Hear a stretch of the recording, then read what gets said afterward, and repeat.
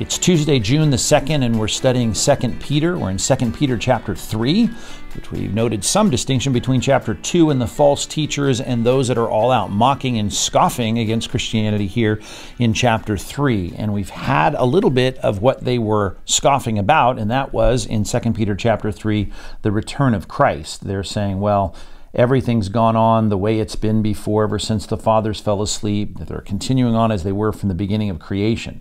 Well, that becomes the touchstone here, or the launching pad, the springboard for a response here, a inspired, God-breathed commentary on that kind of mocking and people who make those kinds of statements. So let's read that. We'll really get half of this sentence, but all of this verse, verse number 5. For they deliberately, here's our passage, they deliberately overlook this fact, as long as we're talking about creation. The heavens existed long ago, and the earth was formed out of water and through water by the word of God. And we're going to take a look at the rest of that tomorrow in verse 6, but let's just deal with this verse right here. For they deliberately overlooked this fact, and we're dealing out here about creation, that it existed, that it was brought into existence, that when it was formed, it was made, it was fashioned. And so this is the deliberate overlooking, and that's the first thing we need to deal with here in verse number 5. For they deliberately overlook, and that's an interesting juxtaposition of two words. Overlook seems a lot like something like, oops, didn't mean to do that. That wasn't my fault. I just overlooked it. But you add this word to it and you describe it as a deliberate overlooking, and you start to get the picture of theology regarding what we as human beings do in light of things that we know. We know the truth, the Bible says, and yet we deliberately overlook it. That's a general statement about people, although we're all exposed to different levels of information about God and the truth of God in the written text of Scripture and how that's communicated to us around the world or here in our culture. We all have some basic fundamental things that speak to God and His truth that the Bible says if we don't respond to it, it's not that we just didn't get it or we didn't have enough information or we accidentally overlooked it. This passage here in Romans chapter 1 reminds us that this is all a deliberate overlooking, if you can combine those two words, which of course are combined here in our passage. Romans chapter 1 verse 18, you'll remember this, the wrath of God or the anger of God, the just anger of God is revealed from heaven against all ungodliness and the unrighteousness of men who by their unrighteousness, which is a key concept in the Bible, here's what they do in their unrighteousness. They suppress the truth. That is a deliberate sense of saying, I know it's there, but I'm suppressing it. And the example that's given here in verse 19, the things that they know and the things that are plain to them, is the fact that God has revealed it to them. For what can be known about God is plain to them because God has shown it to them, an active showing. According to Psalm 19, it's a regular, ongoing speaking of God, in this case through nature, through creation. The invisible attributes, namely His eternal power, verse 20 says, and His divine nature have been clearly perceived. It's there. They know it's there ever since the creation of the world. In the things that have been made. You look around and you can see it. As I often say, you see the beauty of creation. You see the symmetry and order of the cosmos, and you recognize something about yourself that doesn't measure up, and you see something of God's power, you see something of God's nature, and you perceive that just by looking at creation.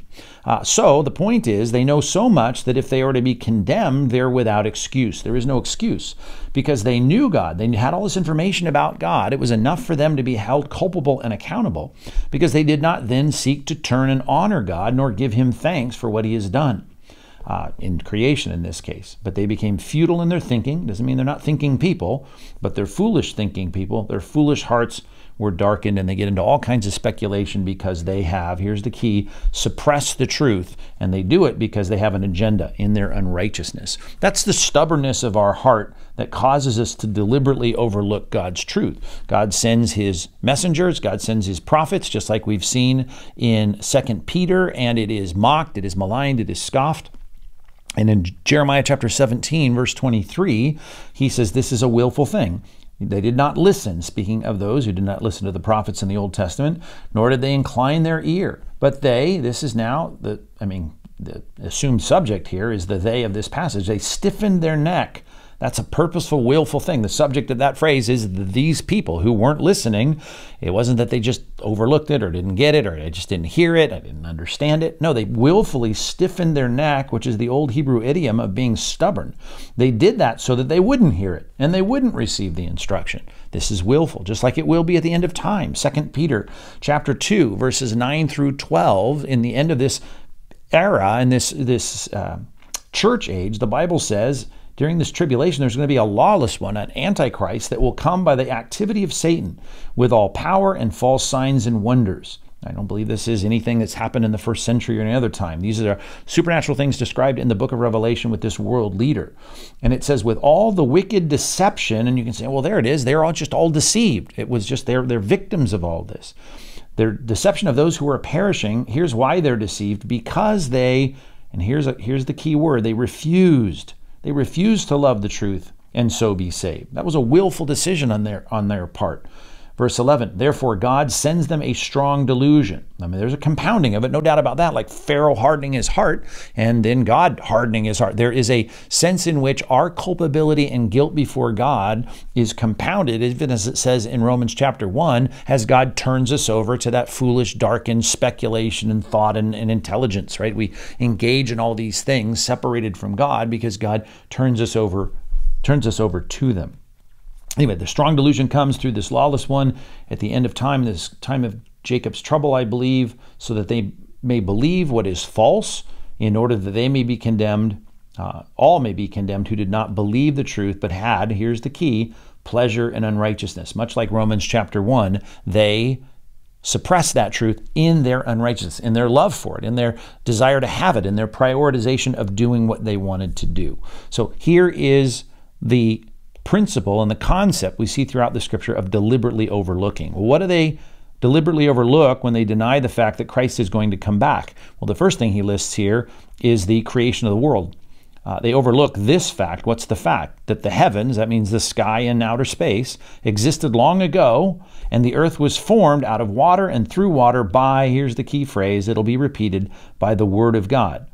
Now, it's not as though there's a word that you can hear when God speaks the creation into existence in Genesis chapter 1, right? He doesn't have a mouth, doesn't have tongue, doesn't have vocal cords, there's no ear, 3 bones in the inner ear of angels listening. This is obviously an anthropomorphic way to describe God intentionally expressing his will, as we do when we speak. We make a decision, we say something. God says something. That's a metaphorical way to speak of the fact that he willfully decides to do something. And that's how it's depicted for us in Genesis chapter 1. Look at verse 3. And God said, let there be light. And guess what? Bam. Because God is God, what he says happens, right? There was light. Verse 6, and God said, let there be an expanse in the midst of the waters, and let it separate the waters from the waters. He says it, it happens. Verse 9, and God said, let the waters under the heavens be gathered together into one place, and the land, let the dry land appear. Verse 11, and God said, let the earth sprout vegetation. All of this, we know this, and it was so. God says it, and it happens. And what does that mean? He expresses his will, he decides something, he volitionally states something, just like we've seen the volitional activity of sinful humans refusing the truth. God, in the beginning of time, shows that he can speak something into existence, he can speak and have things happen. And the examples in our passage are going to be creation, which we're dealing with now, the flood, and then the coming judgment, which is going to be preceded with Christ coming to receive his church. So God is going to come and Christ is going to return, as the Bible says in John 14, you're going to go prepare a place. And if I go and prepare a place for you, I'm going to come again. That's the promise. And God can do that with a word. Christ, of course, even is called the Word, the expression of God. And there's so much to this, we could go on and on. It's not just some, Grecian philosophy that is built into this passage in John chapter 1, as so many commentaries like to toy around with, the idea of the Logos. I mean, this is a thoroughly Old Testament concept, the idea of God speaking. And, it started there in Genesis chapter 1. But the expression of God, right, the second person of the Godhead, right, the Word was with God. In the beginning was the Word was with God, and the Word was God, and he was in the beginning with God, and all things were made through him. Again, we've already seen the depiction of that. God says, and then it happens. So Christ is the agency of creation. And without him, and we know this, by the way, from verse number 14, which says, and the Word became flesh and dwelt among us, right? That's the whole theme here in John chapter 1. The Word is Christ. And it says, without Christ was not anything made that was made. In him was life, and the life was the light of men. He's the giver of life. He is the all powerful, almighty, life-giving person, the second person of the Godhead. So just make this distinction only because in Scripture, when Christ comes on the scene, he does the same thing that's happening in creation. He says things and they happen. He speaks things into existence. Mark chapter 2, verse 10. He says that you may know that the Son of Man has authority on earth to forgive sins, because they're standing around saying, wait a minute, you said to this paralytic, your sins are forgiven. How can you do that? Because you're questioning that, he says to the paralytic, I say to you, rise, right? Again, he speaks a word, which is the volitional decision to have something happen. In this case, he's incarnate, so he moves his tongue and his vocal cords and breathes out air. People hear it, but it's a action of his will. And in the action of the will, he says, pick up your bed and go home. And guess what happens? He rose and immediately picked up his bed and went out before them all. And they were all amazed and glorified God, saying, we've never seen anything like this. Or even here, and he ramps up the volume in John 11, verses 43 and 44. When he had said these things, he cried out with a loud voice, Lazarus, come out. Here's a dead man, right? He's rotting in a grave 3 days after his death. And the man who had died came out, his hands and feet bound with linen strips, and his face wrapped with a cloth. So here Jesus is showing with the word of his power, he can call things into existence. He gives life as he wills, as we've seen in the Gospel of John. And they recognize that. The will and volition and authority of God here, the God incarnate. The centurion said, Lord, I'm not worthy to have you under my roof. Only, Matthew 8:8, say the word, and my servant will be healed. I know you can speak something into existence, as he does in creation, with an appearance and history of maturity and age that it never had time to achieve, right? That is the word of his power, creating something out of nothing. We see it in Luke chapter 4. Jesus rebuked him, saying, be silent and come out of him, speaking to the demon. And when the demon had thrown him down, this is Luke 4:35, he came out of their And when the demon had thrown him down in their midst, he came out of him, having done him no harm. And they were all amazed and said to one another, what is this word? What are you talking about? This expression of authority. For with authority and power, he commands the unclean spirits and they come out. Speaks a word and it happens. And that's the whole point of our context here, is it's very, very simple for the Godhead to make a decision and implement something as crazy as it might seem, like commanding demons to go somewhere, or having someone who is healed be well, or someone who is dead come to life, or to come back and invade the world and set up a kingdom. Those things can be done by a very simple word of God. Now, what's this phrase here? The earth was formed out of water and through water. Just touch on that before we're done here. You see in the very beginning of the Bible, it gives us this statement that God created the heavens and the earth, right? The space and the sky and the land. Now, here's how he does it, though, in verse 2. The earth was without form and void, and darkness was over the face of the deep. That's the waters, right? It covers 70% of the earth right now, at least, after the flood. And it says the Spirit of God was hovering over the face of the waters. So what's this all about? And I would recommend to you that it's about, as best we can determine, God can make the world any way he wants and decide to make it as he does over 6 days, but there's a lot of this going on, a lot of forming and fashioning. And the Lord formed the man out of the dust of the ground. And he says here in Genesis chapter 1, to the man and the woman, he says, be fruitful and multiply, fill the earth and subdue it, have dominion over the fish of the sea and the birds of the heaven. These ideas of dominion and subduing are exactly what God does with creation. He doesn't speak a word and have everything come into existence at one time. He starts here by creating hydrogen and oxygen, at least in the discussion of what's over the cover of this earth with all the materials that are there, and he starts fashioning and shaping it. Matter of fact, you want the third person of the Godhead right here in Genesis chapter 1, verse 2, the Spirit of God was hovering over like hands in a pottery class, getting that shape of that vessel. There is that sense of God actively engaging in forming things. Well, that is the picture here, the pattern of us doing what God did. God is laying down that pattern.